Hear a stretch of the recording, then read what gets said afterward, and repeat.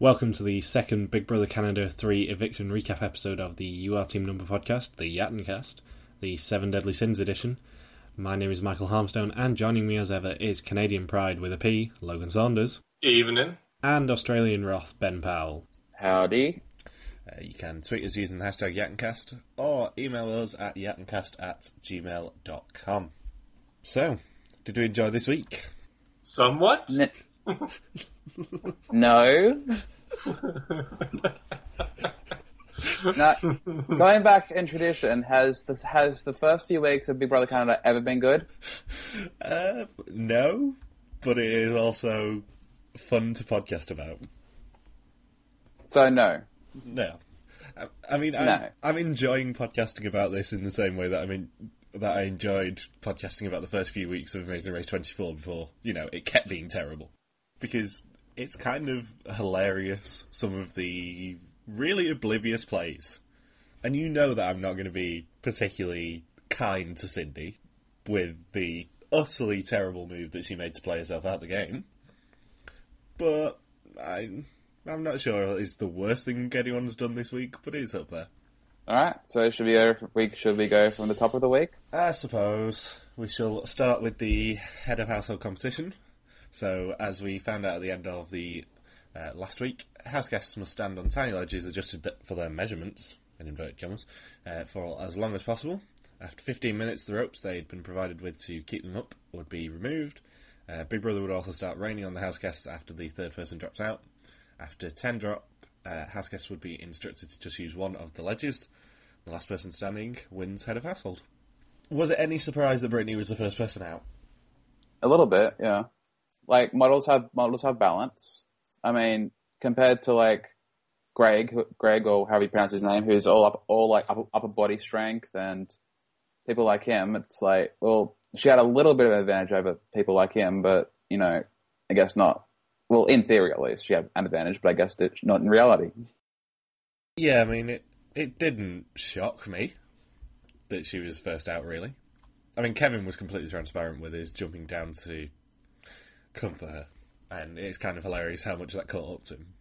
But it was Brittany, then Kevin, then Zach. Zach's throwing out of the challenge was a bit more subtle than Kevin's. At least Zach and Jordan had a plan as to exactly when to throw it, as opposed to Kevin just being ultra transparent about it and trying to add favor in front of everybody in the house. Logan, how dare you compliment Jordan for anything?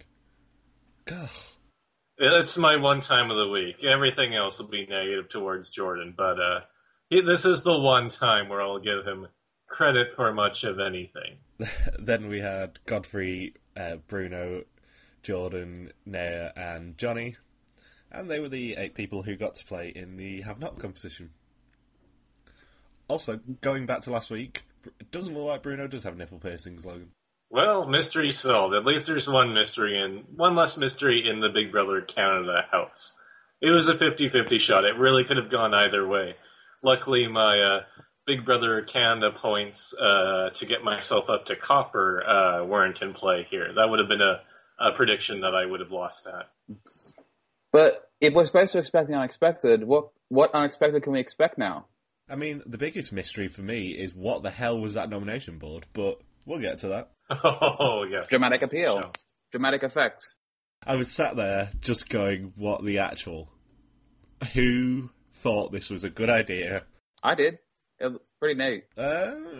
It's not the best production design we've ever seen in Big Brother Canada. Probably in the top 5, but still. I mean, that's just considering that a lot of the production, decisions have been not so well thought out. But that's just part of its charm. And then we had Sarah dropping in 9th, then Greg in 10th, Willow, Ashley, Pilar, and then the final 2, Cindy versus Bobby. Well, did anyone actually, expect Cindy would be a challenge beast? No, in summary. But also I like the fact that they kept calling her a beauty queen rather than, her actual job, which is assistant cruise director. Well, since it's like the 2010s, you need to have at least one beauty queen every season, regardless of the actual occupancy of the job, I guess. Yeah, at least Amazing Race Canada 2 actually had Suki be the beauty queen, but that wasn't what she was known for. Before or after the race, that wasn't what she was known for. Definitely after. Before, it was probably for her and Jinder appearing slightly irritating. And then, being the best team ever. I liked that when Bobby eventually won HOH, that the first thing we hear from him is quoting a Run DMC lyrics of all things. Care to explain? Well, when he says whose house, Bob's house, that was an indirect that was a very direct reference to Run DMC, which is definitely a song that would be recognizable for people in their late 20s that still live in their parents' basement.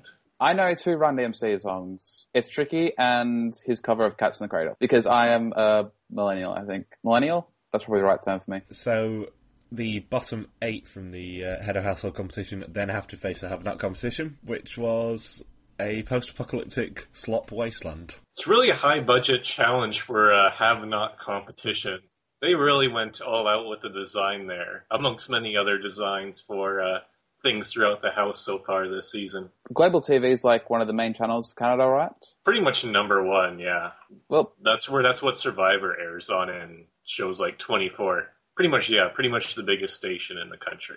With great budget jumps comes great challenge designs, I guess. Yeah, I mean they still can't put the sideshow on Global, but we'll let them off. What about the Show Me app? Did you guys get to see the Show Me app in your episode feeds? I did not, no. Nope. Oh, okay, because this was in the actual episode itself where when Bobby is in the HOH room and showing off all the stuff that he got. One of the things is the Show Me app, which is pretty much the up-and-coming version to counter Netflix here. I think something like The Wire is on Show Me or something like that. And all the house guests were raving about, and I guess the reward for the HOH is that they get to access, I think, 1 TV show and 1 movie per week, if I'm not mistaken. I could be wrong on that, but I believe that's what the reward is. And I knew as soon as they saw the Show Me logo that I'm thinking, oh, I have a feeling there's going to be a promotion coming up here. And sure enough, everybody says, oh, now I want the Show Me app more than the actual HOH itself. I think in the episode they said it was 1 movie or 1 TV show, in addition to the music that they get provided with, which we didn't find out for Bobby, actually. Did you occasionally tell us what it is? Probably Run DMC. Run DMC or Spoonie G. Hopefully it was something deeply inappropriate. We have like something similar to Show Me in Australia. I think it's called Presco or Espresso. It's basically the counter to Netflix, but nobody's really heard of it. Isn't Netflix now launching in Australia after I mocked Australia about it a couple of weeks ago? Well, yeah, in the same way that you can buy stuff off Amazon in Australia. Very true. At least you're getting House of Cards now. It could be worse. Yeah, at least we're getting a show that nobody's heard of. Listen, I've heard of both the UK and US versions. And I did watch the UK version before it actually was announced that they were doing the American one. Mm. So I'm kind of smug about that. You know what's also hilarious about the HOH gift is that they get crunchy chocolate bars. And my cousin from the States, whenever she is here, she always has like a binge on crunchy chocolate bars. So I find it hilarious that they try to make it as Canadian as possible by having crunchy chocolates within the reward there for HOH. I think they could have made it more Canadian. Tim Hortons. Yes.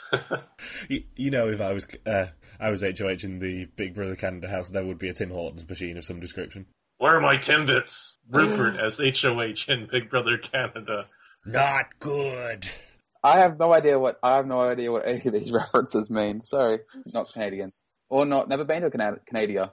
You don't know what Rupert is? No, I don't know what a Tim Hortons is, or a... That's not good. Tim Horton is one of many former Canadian ice hockey players who then just decided to become a businessman and is now Canada's Canada's number 1 coffee brand by an absolute mile. And, awesome.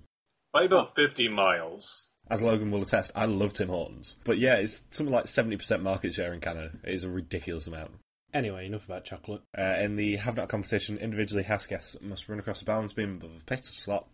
They have to cross the beam and fill buckets with the slop and place them on 5 spots on their beam. At any point, they can use dodgeballs to try and send their opponent's buckets into the slot pit, in which case the opponent would have to jump in and find their bucket and fill it back up before continuing. The first person to get 5 buckets and cross the beam is a have for the week in each matchup. I like that the fact that they did split them into 2 teams of 4 and then said you're still doing this individually. That competition would irritate the hell out of me. Like, I would not be able to stand any like competition where someone else can interfere with my work. I'll probably deck them. Yeah, throw the dodgeball at their head rather than the buckets. The losers have to sleep in the have-not room, which this year is furnished with concrete and dirty mattresses.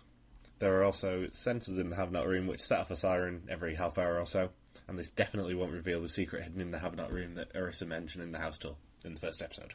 Urine-soaked mattresses, as some house guest described it.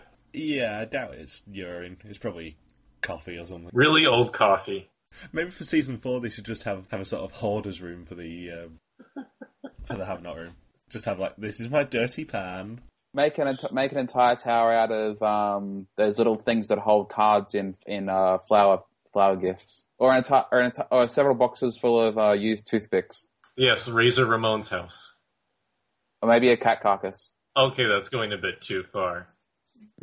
Well, that's what happens in hoarder houses. They get crushed under stuff. Who wants to see the have-not room? Oh god, why is there a cat hanging up? No, I mean, like, like you just find it under one of the mattresses. It's not like hanging up. It's not a serial killer room. It's like a hoarder room. Yeah, so season 5 can be a kind of Dexter-style laboratory. Dexter kind of laboratory. Wrong show. Wrong Dexter. That'd be right. You know what I mean. A Dexter-style murder area. I don't remember that on Cartoon Network. I do. Cartoon Network After Dark. Bruno attributed his victory to his awesome soccer skills, but Jordan was just blatantly throwing it. Yeah. I do like it when people are so proud of winning a competition, then it's just like, yeah, I threw it, be right. I get tired of people talk about throwing competitions all the time. So what? Well, it's a good way. It's a good way to throw a competition. It's a good thing to do because it means you don't get any blood on your hands and nobody throws you under the bus. And put a big target on your back. But like, I don't mind if people do throw competitions. I just don't like all the people showing up about it. Like, I threw that competition so I appeared not to be a huge threat, so I don't have to get blood on my hands, so there won't be a huge target on my back. Aren't I the best player ever for coming up with this completely new and unique strategy that nobody else has ever thought of in the history of Big Brother? Funny thing with Bobby is that he must have the record for saying the phrase "no blood on my hands" out of any contestant in any season of Big Brother. He must have said it at least. Feels like every other few notes was me writing down, oh, Bobby says no blood on my hands again, and that's for 3 consecutive episodes until his reign as head of household comes to an end at the end of the week. Yeah, Bobby is not going to be winning, I don't think.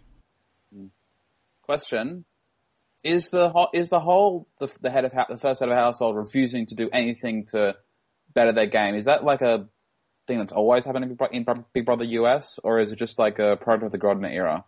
Like the first time I really remember it happening was with Big Brother 8 when, the blatant, I'll nominate the two people who fell off the head of household competition first. That was like, and it's been like that ever since, really, hasn't it?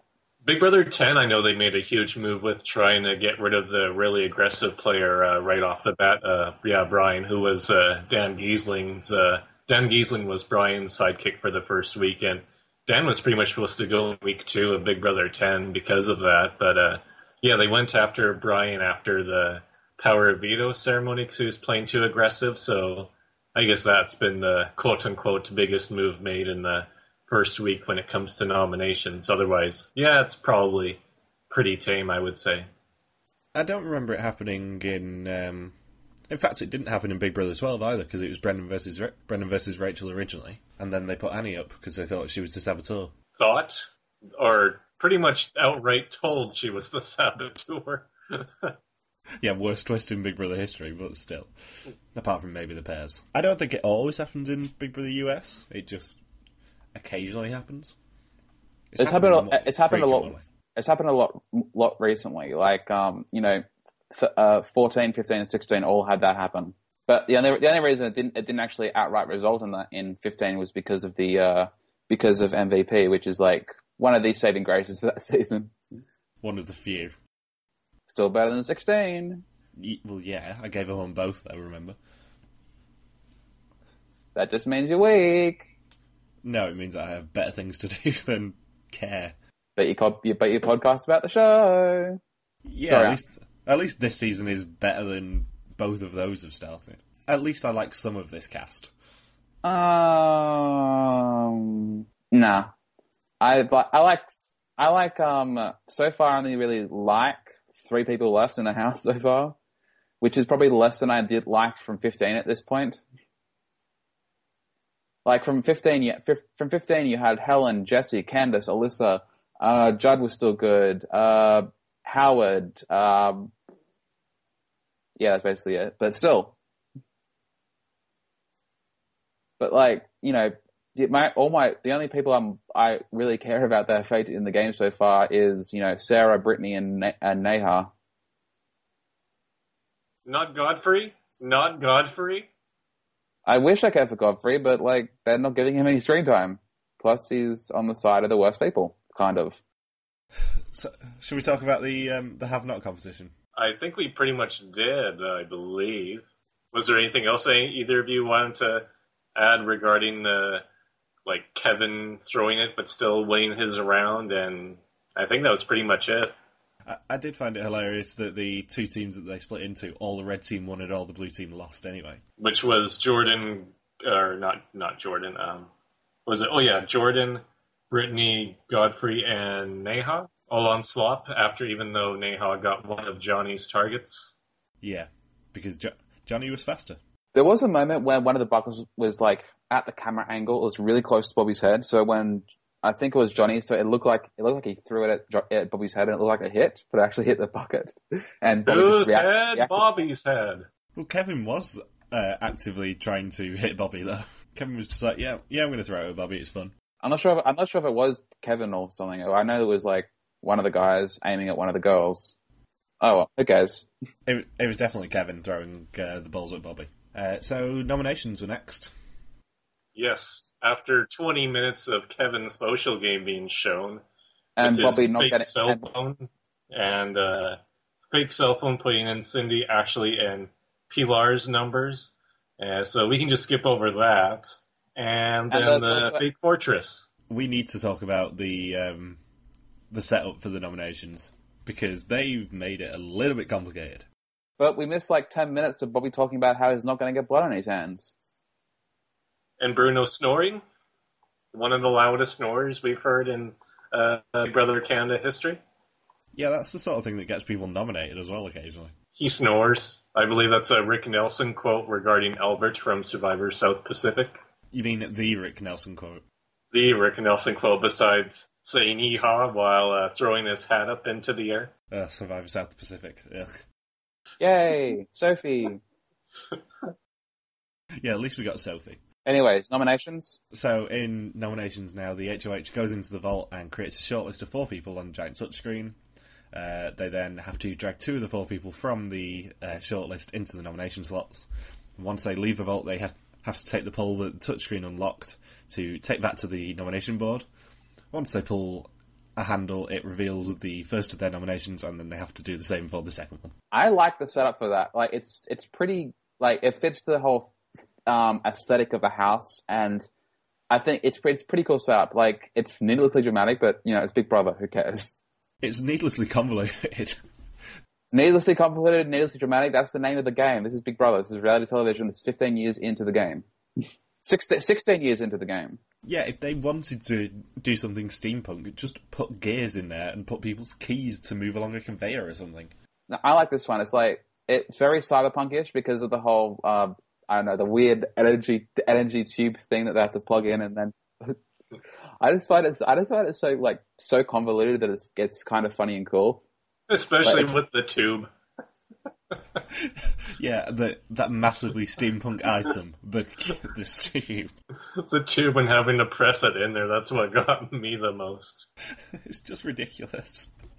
I didn't mind the whole screen where they had to set up and like drag people over, because it's like, you know, yeah, like I can't remember who like the 4th of the nominations of the shortlist were. There was Brittany, Kevin, Johnny, and someone. Cindy. Cindy, yeah. So the nominations were Brittany and Kevin. Sorry guys, you were the first 2 off in the competition, and Kevin, you're definitely not my target. Honest. And I just got to reiterate, I'm not getting blood on my hands. Yeah, but play hard for the veto, guys. Should we talk about the alliances that were formed in the first episode as well? Because that went very quick. Do we have to? Chop Shop. Yeah, Chop We Shop. can do it briefly, I think. Who's all in the Chop Shop? Bobby, Ashley, Willow, Greg, Bruno, and one other person. Willow? Zach. Yeah. Bobby Ashley? I'm pretty sure that's the name of a professional wrestler. Probably. I called it from the preview, didn't I? That Ashley would be I'm not like a girly girl. I prefer hanging out with the guys. She doesn't prefer hanging out with the guys. She prefers hanging out with Greg. How can anyone willingly hang out with Greg? We'll get to that why that's probably the case in a little bit here. So we also had another alliance, which is for some reason called Newport, between Jordan and Zach. Too much Grand Theft Auto. Yeah. We had Naya and Sarah be a two-person alliance with Brittany as their third. And a fake alliance on Jordan's part between him and Kevin called the Fortress. I've already said, contrast to the Shield. if you know anything about me, you know which one I'm automatically supporting. So I'm going to guess... you'd be wrong, so be quiet. I'm going to guess, given your professed love of Jordan and Kevin, I'm going to go the Fortress. And definitely not Naya and Sarah. Should we go on to the Power of Veto? Sure, why not? Can I just say that I appreciate the voiceover artist for these 3 episodes? It's the most inappropriate puns I've ever heard from a voiceover on any TV show, let alone a reality show. Like, just with the last episode here, saying things like, oh, teams had to go balls out for the competition, and then, Canada sent the cougar packing, and, it was, and some more later on, particularly with the HOH competition, was saying that, Cindy's booty was not enough to beat Bobby, just thinking, oh, they're even going with wordplay in that way? This is just getting ridiculous. Logan, if you think that's the most inappropriate reality television thing that's on reality television, you can't wait till you discover the Bad Girls Club. I have a feeling I will not be discovering that anytime soon. Dutch Mold may or may not be higher on the list than Bad Girls Club. Yeah, damn right it is. Or I Love Money. I have seen the season of I Love Money. Or Flavor of Love. Not seen any of them ones. I think if it's VH1 is its own deviation from reality television, at least Big Brother Canada is somewhat in the upper echelon in terms of competitive reality TV shows. Yeah, somewhat. VH1 was the pioneer of celeb reality, but there's actually one that's sort of really not trashy, but it's sort of really good. There's this show back in 2007, I think it was, called Scream Queens. Yeah, they got 10 aspiring actresses to compete for a role in the next Saw movie, which I think it was six had been released at the time. Tobin Bell. Keep going. And yeah, it was actually a lot less trashy than the shows surrounding it would have you believe. I've seen Making the Band, or P. Diddy's third attempt at a reality show. I forget what it was. It was his third attempt at a reality competition, and it was even more outrageous than Making the Band. Even more outrageous than Chappelle's show's portrayal of Making the Band. Tobin Bell, the former West Wing guest star there. I don't think that's what he's really known for right now. I think he's known for ruthless villain of the Saw series now. Yes, and along with 24. More famous for being in the West Wing, I'm sorry. I mainly remember him from 24. I'm thinking, really? He's the voice in the Saw movies? Huh. He's not just the voice, he's the main bad guy. But yeah, I do appreciate that the voiceover on Big Brother was basically trying to channel his inner Alan Wu. I think there's 3 poker puns alone with Kevin saying, no, the gambler went all in. And then I think it's, can Kevin bluff his way to the top? And then I think the third one was, Kevin split a pair of aces, or that was the most outrageous one where I'm thinking, that's not even a pun, you're just randomly throwing in a poker term that doesn't really have to do with poker. Splitting aces is blackjack, not poker. Oh no, there was a better one. Oh, the floater one? Was it the flush one? Yes, a toilet. He turns a toilet flush into a royal flush. Now that is facepalm worthy. Yeah. Didn't he turn this toilet flush into a royal flush right before the veto? Yes, it was actually, wasn't it? Yeah, it was. So we get to talk about probably my favourite bit of this week now. The hilarious... Ooh, girls, why don't we have a meeting in the HOH room and definitely not check around the corner to make sure the person we're talking about is not there? They are definitely the Mogo Mogo tribe from Survivor All-Stars, where Kevin gets to play the role of Richard Hatch in this scenario where the three women are talking in one room there, and they fail to do a 360 check to see if there are any males around while they construct their all-female alliance to target a specific player. It's not even that they failed to check 360, because they just needed to check whether anyone, probably Greg, because that's all we saw of him this week, was sat on that toilet with a curtain, whether anyone was actually round there, seeing that they were slagging off the guys.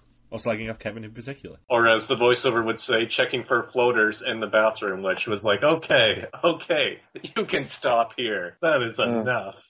I wouldn't necessarily call it a bad move. I just call it like an unfortunate sequence of events, because like it wasn't like they were just like actively trying to let Kevin know that he was a target, because that would be a bad move. But like, it's just like unfortunate that this awkward series of events happened the way it did. I mean, it was hilarious for TV because it was actually brilliantly edited, but there's so many better rooms in the house to do that sort of a conversation. So many rooms in the house where you can, look all around you, check there's no one hiding or anything. But it's a lot more suspicious if like 5 of the girls like go off to the pantry or something, isn't it? Yeah, but they thought they were the only ones in the HOH room. Why would 5 girls go to the HOH room on their own as well? Because everyone hangs out in the HOH room. Yeah, but no one else was there. Kevin was. Well, no one else was there that they thought. It didn't make sense anyway. Yeah, but like I said, it's not like a bad move. It's just a really unfortunate sequence of events. But also, probably one of the things that this season is already going to be known for, which is hilarious. I'm still holding out hope for like another Ica moment. Ica-like moment. Oh, I suspect there'll be an Ica-like moment, but I also think that when we finish talking about this season, one of the things we will remember is the girls failing to check for floaters in the bathroom. And it also begins the start of bashing on where everyone in the house just bashes on Greg for possibly being a jerk. We'll learn more about him throughout these next couple episodes, but this is really where it really starts, where even Kevin, who is on Greg's side, just says, I'm going to tell this to Greg because I know he's just going to go ballistic over it. And sure enough, Greg is fired up and ready to just tell everybody in the house who's willing to listen. He's like a Tom or a Andrew from season 2 who just like is under-edited. Hasn't got much content so far apart from like that moment onwards. So yeah, I mean, I suspect he will probably get a much bigger edit fairly soon. Because hopefully not. Because he does seem like the sort of character they really, really, really want to show a massive downfall for. And as soon as he starts getting targeted, they will probably show him quite a bit. I wouldn't mind that if he got his downfall, but I just find it repulsive. Oh, he's 100% going to get a downfall, I suspect. He will not make the jury. Because he's so going to get targeted fairly soon. So yeah, the Power of Veto competition. This is the competition where you get like a massive avalanche of bad beaver and dam puns. Oh, yes. Pretty much, yeah. I mean, I do believe that someone said that we would be getting a traditionally Canadian-themed challenge fairly soon. Wait, it was me. So yeah, Bobby drew first and got Godfrey. Then Willow got picked, Brittany's choice. And obviously Kevin picked Johnny. Coincidence. Yeah, and Bobby got to also assign the host, and he chose Jordan. Who got the most high fives ever for being a host of the veto competition. And also quite enjoyed all the puns, I suspect. Wasn't overkill at all. Wasn't overkill with the damn puns about the damn task and house guests having to be dressed up as damn beavers. Not overkill at all. So house guests were dressed as damn beavers and must travel through a pond under and over logs to pick up one of 19 logs with their coloured letters on it. They must bring them back to their dam, and once they have all 19, spell out the phrase off the chomping block. Inside the pond there are predator stones which, when called out, make everyone else stand in one place for a minute while the holder continues. And of course, when you get all your logs and get back there, for some reason, because this is Big Brother Canada, they just spray you in the face with water. Hypothermia for the win.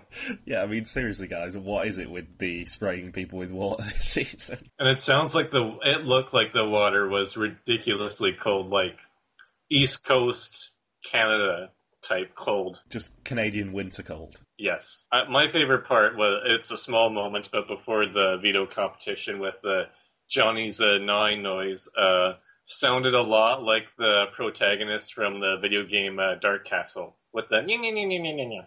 You mean his voice? That's what he was trying to imitate the beaver, I thought.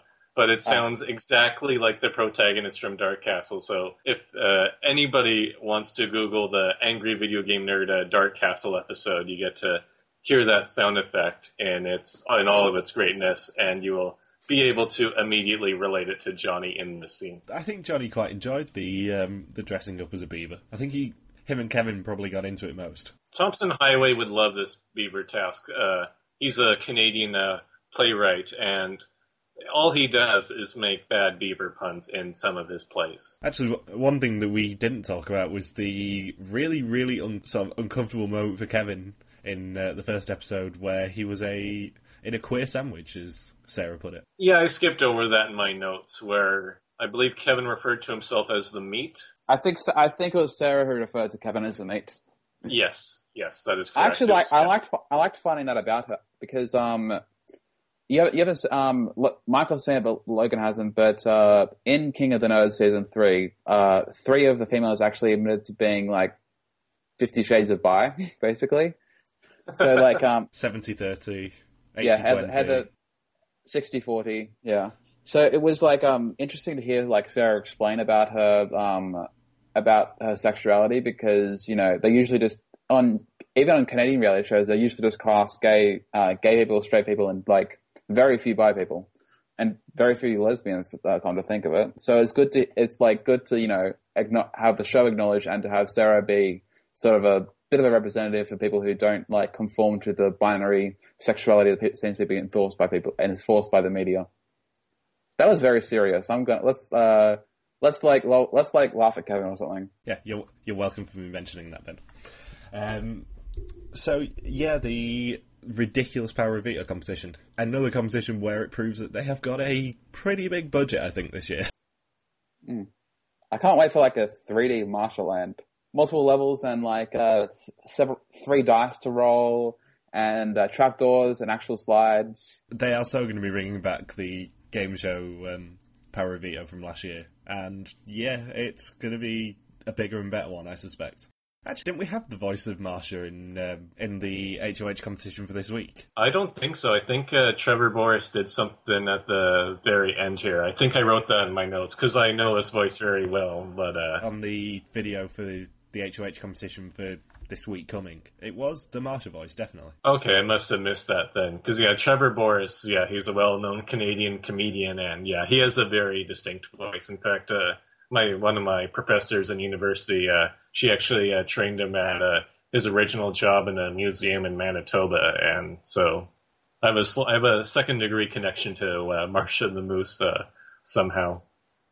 There's not actually that much to talk about with the Power of Veto competition, but other than the worst nicknames I've ever heard, Dainty, Johnny, and Kevy Webby, can we just not allow that into the nickname canon for house guests and Big Brother? That has been vetoed, despite the fact that they made quite a big deal of the Predator rocks. The only one we saw was Johnny getting a rock, which was a bear. Was anyone else actually searching for the rocks, or were they just... Deb Eaton was. Going for the rocks? Survivor Australia reference. But I just thought that idea was very first or second grader type of saying, no, if you find a predator in the water, everyone has to freeze for 1 minute. Also, Kevin froze in the weirdest position possible. He sort of deliberately jumped up and froze like that for a minute. What is it, The Matrix? Of all the positions to freeze in, it was just a weird one for him to choose. Or in Bobby's case, he couldn't freeze, he was shivering for a minute straight. That was some of the most disturbing television I've seen in a while, with just Bobby not being able to move as he's just shivering violently, pretty much. Yeah, Bobby was just frozen. It's even colder than the Great Lakes. If somebody's saying it's colder than surfing in the Great Lakes, that means it's pretty damn cold. Yeah, Bobby was just frozen. No pun intended, oh my god, I said a damn pun. That was not intended. Go sit in the corner and think about what you've done. You guys gotta shut your damn mouths. I think even the dog from 101 Dalmatians would have probably been complaining about everything that was frozen, just like Johnny did during this competition. My toes are frozen, my head is frozen, my arms. My everything is frozen. So Johnny is the first to get all his logs, and he's really happy when he finds out there's water spraying in his face. And Jordan really wanting to imitate Jeff Probst during the commentary for this competition. Previously on Power of Veto. Even after that, you get my misgivings of Johnny, right? Oh, no, Jordan, right? I mean, I see him as a TV character, so I don't hate him that much at the moment, till he can annoy me. That's even worse that you're trying to play a TV character in Big Brother. That's like, no. I don't watch Big Brother to see people playing characters. I watch Big Brother to see real strung up people being crazy. Like, I don't like, as for a Big Brother UK reference, I don't like Dexter Co. or I just hate Dexter, that's the thing. Dexter types of people playing characters. So what you're telling me is you like good TV? I recognise that reference, yes. I'm proud of you. So yeah, Kevin won the Power of Veto. Chomping block? Oh man, that's hilarious. What are they going to do next? I do like the fact that they put in a little bit of a pun in there just to confuse people. And it works as well. That's the even funnier thing. Yeah, little things to throw people off is always good. Kevin dismantled his entire puzzle. It's like Becky and Sundra trying to make fire. Everything's all dismantled as they try to figure out how they even solve it in the first place. And Sundra has run out of matches. Good old Survivor Cook Islands. That was unintentional hilarity as well. Then we have a Big Brother UK Classic Alternative task. In the line yourselves up, one person's in the diary room and has to guess what it is. And right after that, Zach immediately wants to nominate somebody that starts with the letter S, and I think we pretty much know what he's trying to suggest. And then I think Cindy talks about thinking that if her manipulations have worked, then she has Bobby by the testicles, I believe. And yeah, then we get this task where we get to feature our favorite character, Johnny, once again. I know I said a lot of we're not very kind on Johnny because he's very annoying. But after these last few episodes, it's sort of it's not that bad anymore because at least he's only being kind of really annoying instead of going the Greg route or the Kevin route or the Jordan route of being actively awful. I see he's earnest.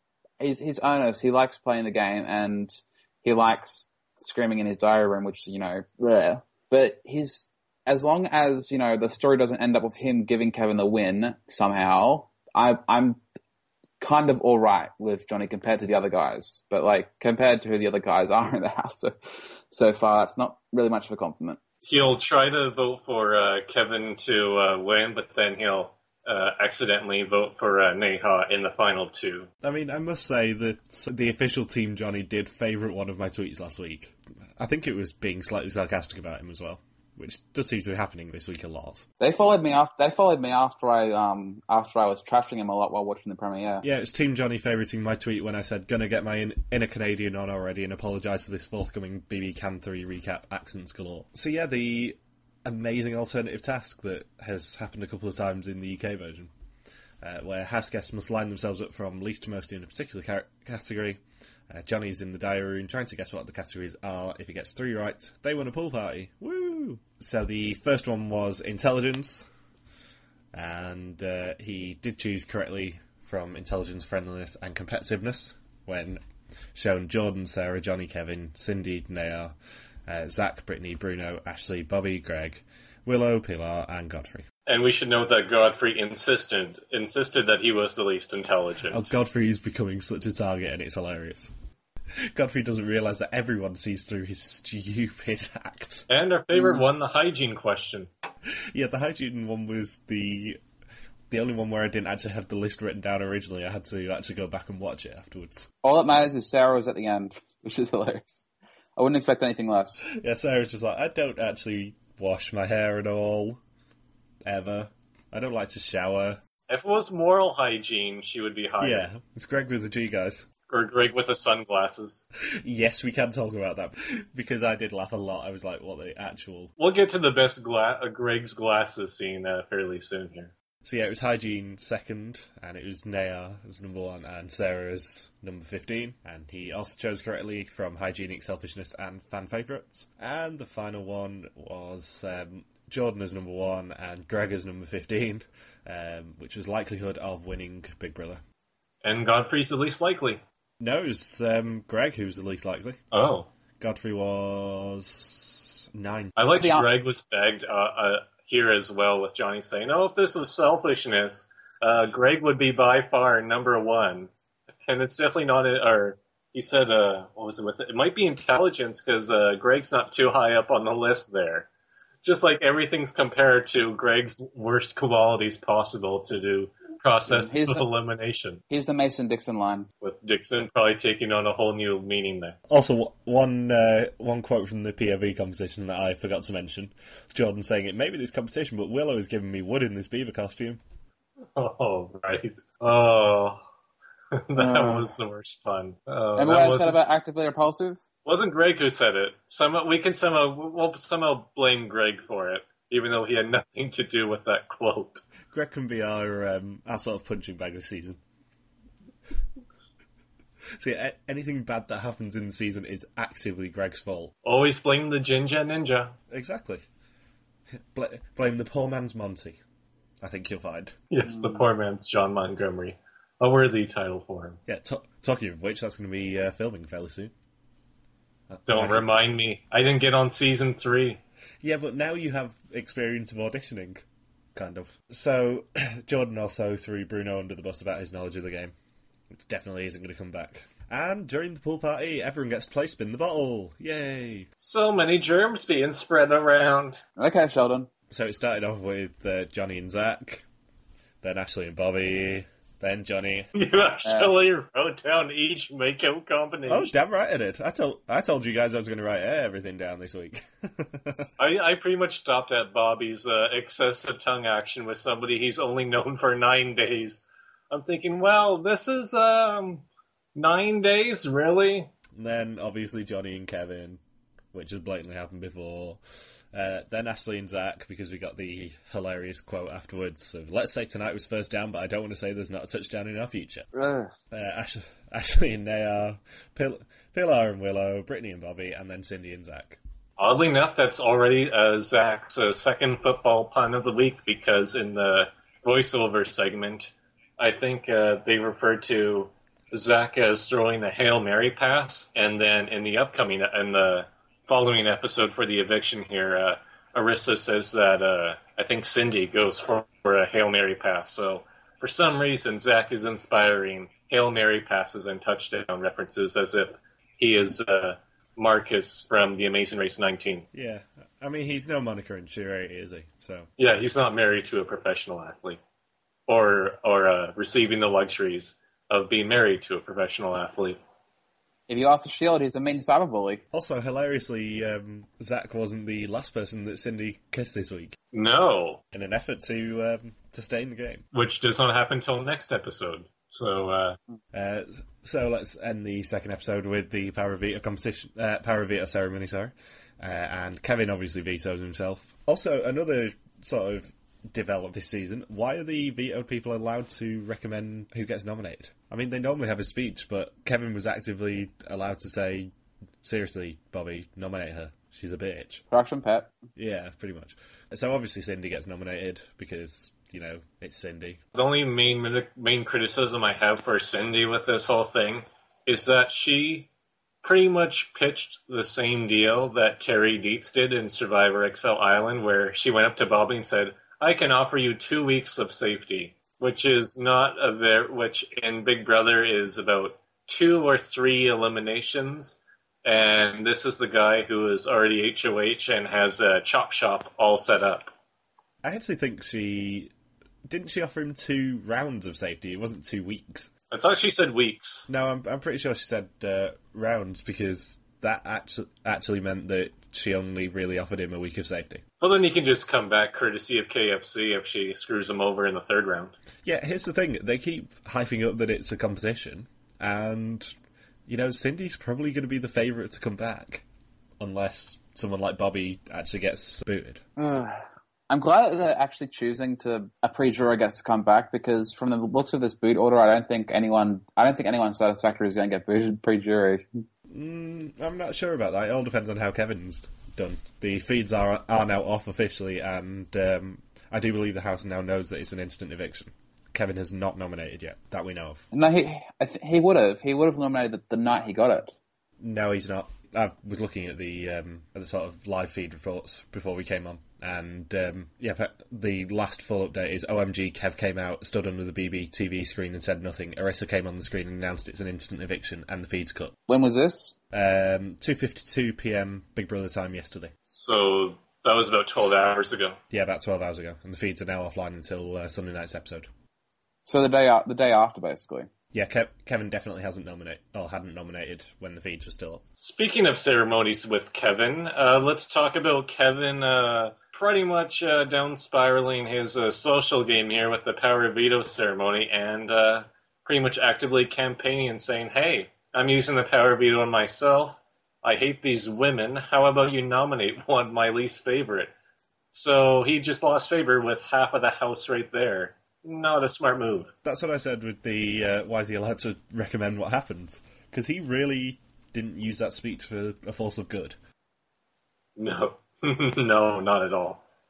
And Cindy gets put up for nomination here, and although Cindy's nominated, we find out one last vital piece of information for the episode, which is that Cindy and Godfrey are wearing matching purple shirts. Yes, they are. And also, as much grief as I give them for the nomination board being ridiculous, that veto box is very, very pretty. From a production standpoint, it is quite a pretty item, the veto box this time. Yeah. So, the third episode, we didn't actually see a lot in that episode apart from Cindy scrambling. And Brittany really not. Brittany being like, yeah, it'd be right. I'd like Cindy to dig her own grave. And Cindy enjoying Bobby's abs. And Cindy enjoying Jordan's face. Ah, right. Girl, love yourself. And I think that would be if the Divinals were in the house, Ben.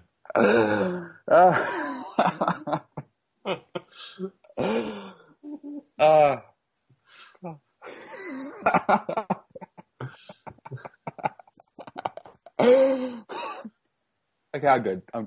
And also Zach not enjoying Jordan's face whenever he wants to get with Ashley. That is so Zach much like Jordan? a scene from The League with, because with this episode here, Jordan tells Zach to picture Jordan's face whenever Zach is tempted to make out with Ashley. And that strategy pretty much... Not Jordan's face, Jordan's pasty face, glasses and beard. Yes. Triple threat combination to ruin anybody's sparks. But yeah, it reminds me a lot of The League where, with what was that one episode? It's with Andre where he's the plastic surgeon and Pete dates one of his patients, and then Pete just ends up picturing Andre Nozick, who is not the most attractive person in the cast. And it just completely cripples that whole relationship there. So it's very much like the comedy from The League. Kevin also becomes snuggle buddies with Pilar and ends up making out with her. Okay, we have to give Johnny credit for one more thing. He is the first person to pronounce Peely's name correctly. Everyone else, including Arissa, still calls her Pilar. Even the voiceover artist does not care enough and calls her Pilar as well. But Johnny cares. Johnny cares, folks. And he does call her Peely. Didn't they spell it Pili in one of the subtitles as well? I think it might have been in this scene, actually. I think you're confusing that with Big Brother Brazil, where they had a contest named, or a contestant named Pele. Pele went into the Big Brother Brazil house? Yeah. Soccer ball and all. And Big Brother also played an April Fool's joke on the house. Which I was so hoping wasn't actually an April Fool's joke. I was hoping that it was randomly revealed that Cindy actually went around in her rampage about being voted out and smashed by the cameras. Logan, it wasn't your April Fool's joke, remember? Despite the fact it was on your blog. It was all me. I'm the ringleader. Yes. You came up with the Big Brother April Fool's joke, too, if I'm not mistaken. You snuck. You're the You pawn. flew You're the over swing from vote. Manchester, took the food from the pantry. Tightened up all the water faucets to make sure no water came out and shut it all down. So yeah, we have Michael to thank for that. Yeah, I mean, despite the fact that I never actually post the April Fool's joke, I'm the one who's responsible for them, for everything. Well, you did post you did post a fake podcast. That was not fake, Ben. How very dare you. Also, Logan posted the link on the group. So, not my fault. Kind of. And Logan wrote all the inappropriate jokes for it. Sorry, inappropriate, definitely tasks that went on air. Wink, wink, nudge, nudge. So, does that mean that Johnny is an April Fool if his birthday is April 1st? Yes, I haven't heard of that. At least his birthday's on the legitimate New Year's. At least his birthday is on February 29th. And also, we can now go into our favourite subject, which is how ridiculous Greg looked at the eviction. Wasn't he like this throughout the whole April Fool's thing? Yes, with yelling at Cindy, accusing her of tampering with the camera, and he's wearing his most ridiculous pair of glasses. If I was Cindy, I would start laughing and saying, I know all of this hatred is being directed towards me, but it's tough to take you seriously with those glasses. Just take them off and I'll start crying. With someone like Greg, I would actually laugh at it and not explain it, because you're just laughing at someone who's so angry, it actually makes him angrier. So, yeah. BC Fury. I think he looked more ridiculous at the eviction because he was wearing a shirt then as well. So it's just kind of smart casual, oh my god, look at my face. So shall we get to the eviction? And no, we got one more ridiculous scene before we even get to the eviction. Are you serious? It's Zach with the plush dog Rocky. Oh, yeah, I ignored that. It took me so off guard with that confessional from the dog. It's just, I can't deal with the show's attempt at forcing other showmans through. Like, Zach and Ashley. No, Zach. Logan.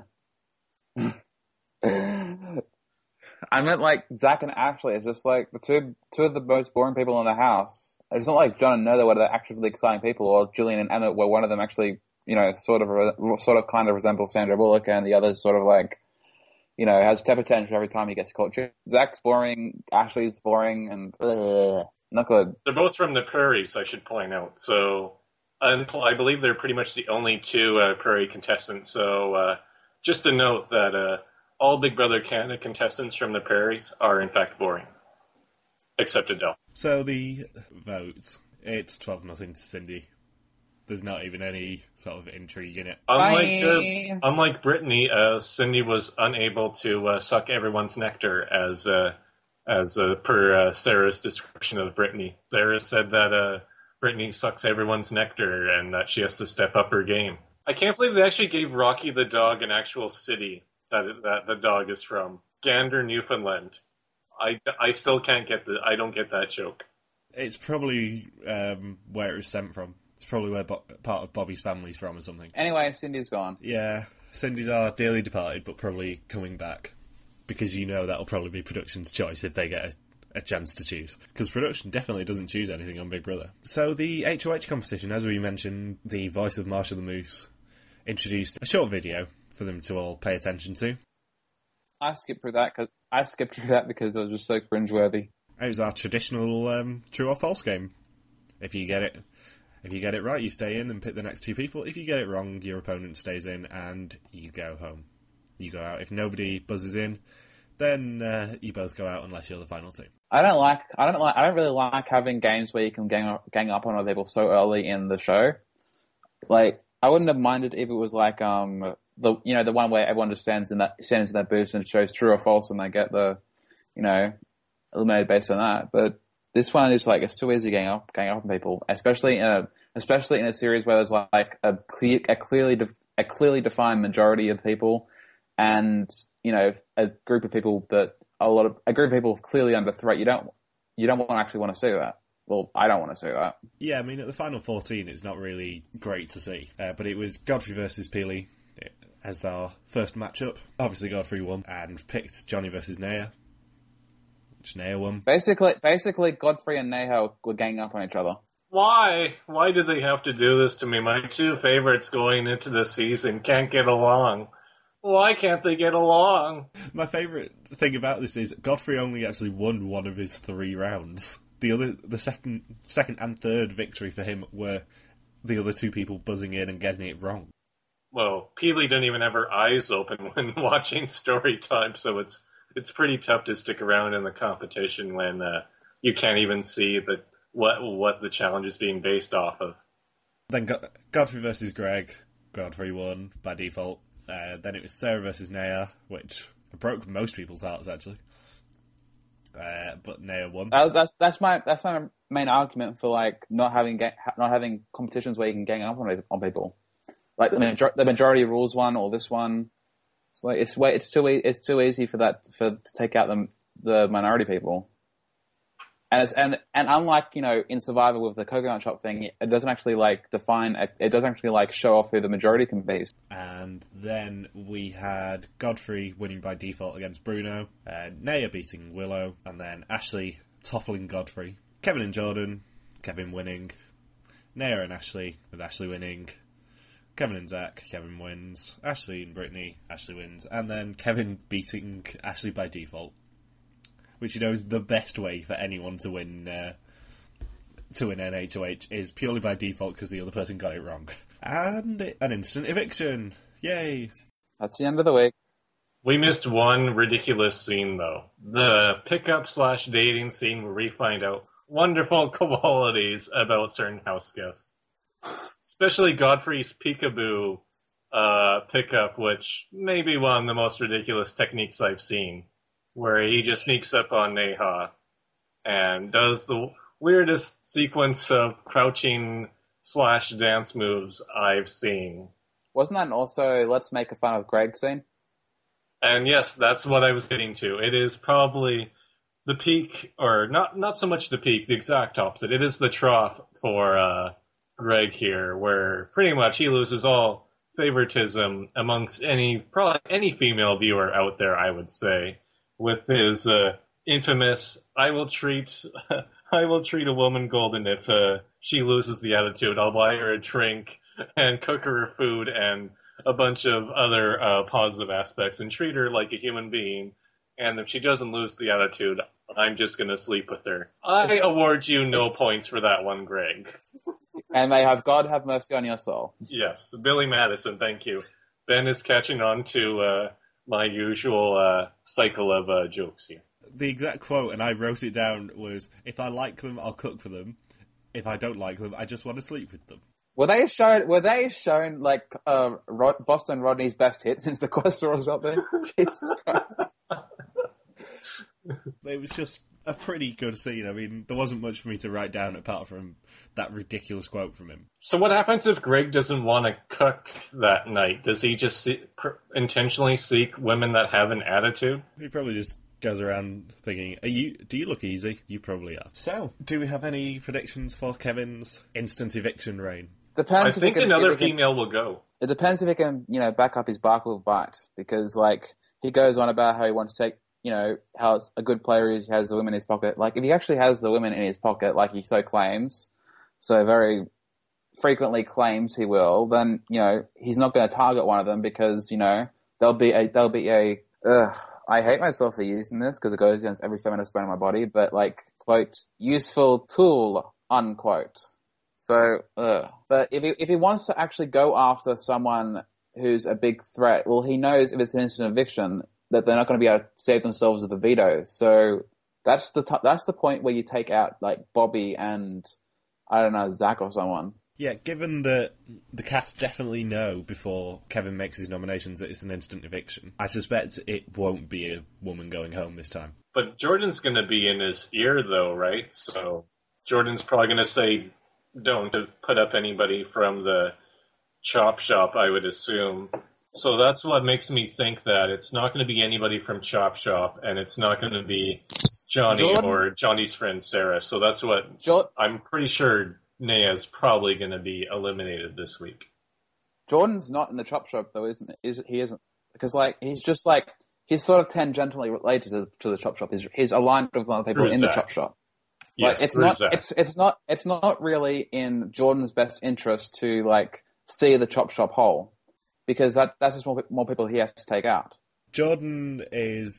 If Jordan's in his ear, Zach will be safe, but no one else in the chop shop will, because Jordan obviously does not want Zach to even have the option to go with the chop shop. So it's actually in Jordan's best interest to get rid of as much of the chop shop as possible without actually getting any blood on his hands. Because Kevin is responsible... I'm deliberately using that phrase because I know it makes you laugh.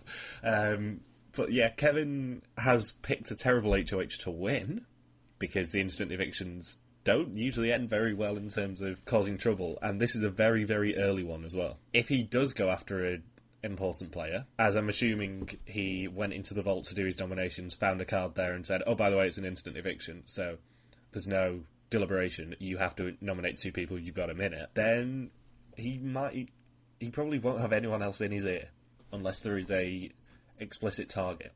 The only 2 people who are really safe is Johnny and Pilar, I would say. And Jordan. And Sarah might be. Because I think Kevin, I think he sees himself as some sort of player who thinks over stuff, and even if he's only given a minute to do so, he might consider the ramifications of what would happen if he nominated certain people. I think Neha is going to be a target because she was so blatantly targeted by a lot of people during the HOH competition.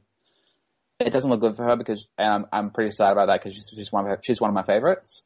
But I think off the top of my head, I think Sarah's safe, Johnny's safe, Keely's safe, Kevin won't nominate Jordan, and that's my prediction really. I think it's probably going to be either Neha and someone else, someone who's not going to go, or Bobby and another member of the chop shop. Let's be honest though, if Sarah has any influence over him, as they seem to get on, Neha could be safe because Sarah and Neha are obviously besties.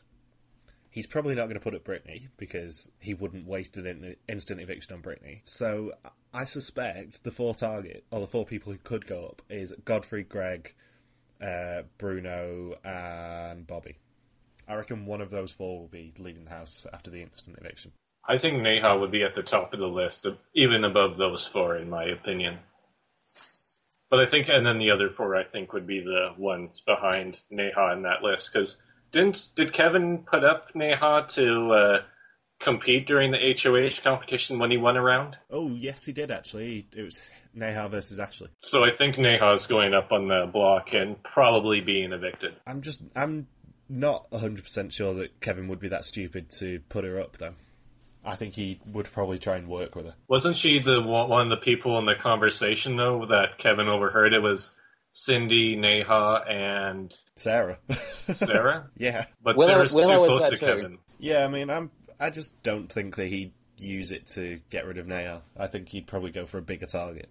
Someone who's actually going to rival him in more physical competitions when he actually wants to win them. See, I would, at this point in time, if what we're saying does come true, I would actually like Kevin because no matter how good a player you are, my basis of how I like you as a character on Big Brother is usually mostly dependent on the people around you. Like, if you surround yourself with people that are not that favourable, like, say, how Sabrina surrounded herself with the entire First Five Alliance, well, then I'm probably not going to like you in that incarnation. But if Kevin was to, say, form a 5-person alliance with Neha, Brittany, Sarah, himself, and Johnny, I would like him because of the people involved in that. But as is where he is right now, at his current incarnation in the house, he boasts about himself on his own, and his only alliance, quote unquote, is the fortress with Jordan, who is obviously, to us at least, obviously not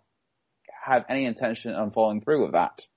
If Kevin is the player that he says he is, what on earth would he be doing if he kept all the big guys in to compete against? If he actually wants to win. I know you'll hate this argument, but if he wants to win all the physical competitions, he's going to want to go up against, Sarah and Neha. Depends on the competition, really, because, there are physical competitions where a big frame like Bobby or Greg can work against you, but... Stuff like the one that John won last year with the going with the rope through the pit and having to untangle yourself. That sort of a competition, he's going to be able to win if he wants to. And he has to leave... The way to play an instant eviction is to leave your options open as much as is physically possible. But it can go the other really worst way as well, because the thing that happened in a lot of Big Brother 16 and what happens at a lot of the start of seasons is someone just like targets two people that aren't going to cause any waves. So he's probably going to target like Brittany and, I don't know, some other girl. Neha? Brittany and Neha or Brittany and Sarah or one of the girls, because it won't cause any waves, and that's usually the status quo, and not upsetting status quo is usually the part of the course for the start of the season. And it will be unfortunate if that were to happen, but I'm not going to be surprised if it does. It would be really unfortunate because Big Brother Canada seasons are notorious for starting off pretty badly, but if he can jumpstart the season towards getting better this early, I'll be pro Kevin, basically. Yeah, I mean, I don't see how someone like Kevin, who keeps saying I'm going to be the best player you've ever seen, will not take the opportunity. Especially when he walks into the vault and sees, oh, it's an instant eviction. He'll be going into the vault thinking, right, I need to nominate these two people with this backdoor option. His plan will probably change, and he'll be like, what do? I suspect. I mean, obviously there are no spoilers for this week so far because it's an instant eviction. There'll be no audience, so no one's going to spoil that. And all we know is up until yesterday afternoon, the feeds were... Well, I've not scrolled down deliberately to see who his targets are, but they knew it was an instant eviction after Kevin walked out of the vault. That's all we know. Anything else? I think Greg probably had the worst diary room vote to cast ever. I think he's the first person to refer to Ursa Cox as, "Hey, C, what it do?" before casting a vote. It's like, wow, hey, Greg, how about not saying that before you cast your vote? One point I forgot to mention with Cindy's eviction. Did you notice on the way out what she said to Greg?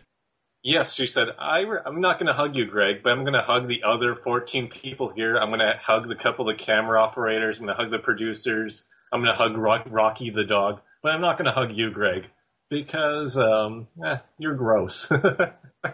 Yeah, sorry, Greg, I'm not going to hug you. Yeah. No pat on the butt baseball style with Greg there. Even if Greg goes up, I don't think he's going to get evicted purely because everyone doesn't like Greg, I suspect. So he's going to be the sort of person who gets targeted quite late in the game, I suspect. I think he'll be an Andrew. Few rounds will go by, but I think he's going to go sooner rather than later. We should have like a winner pick. Who do we think is going to win? I'd like Naya to win, but I don't think she will. I want Godfrey, or Naya, but I think it's going to be Willow. Yeah, I think I'd like it to be Naya. I'd like to be a member of the Three Girl Alliance, but I think it's going to be Willow. So on that bombshell, thank you very much for listening to us. We'll be back next week for a double eviction recap episode of Yattencast. If you want to follow any of us on Twitter, you can do so at the handles posted in the description below. You can email us as well at yattencast@gmail.com. Also, you can join the three of us to recap the upcoming episode of Amazing Race 26 on Sunday. See you next week!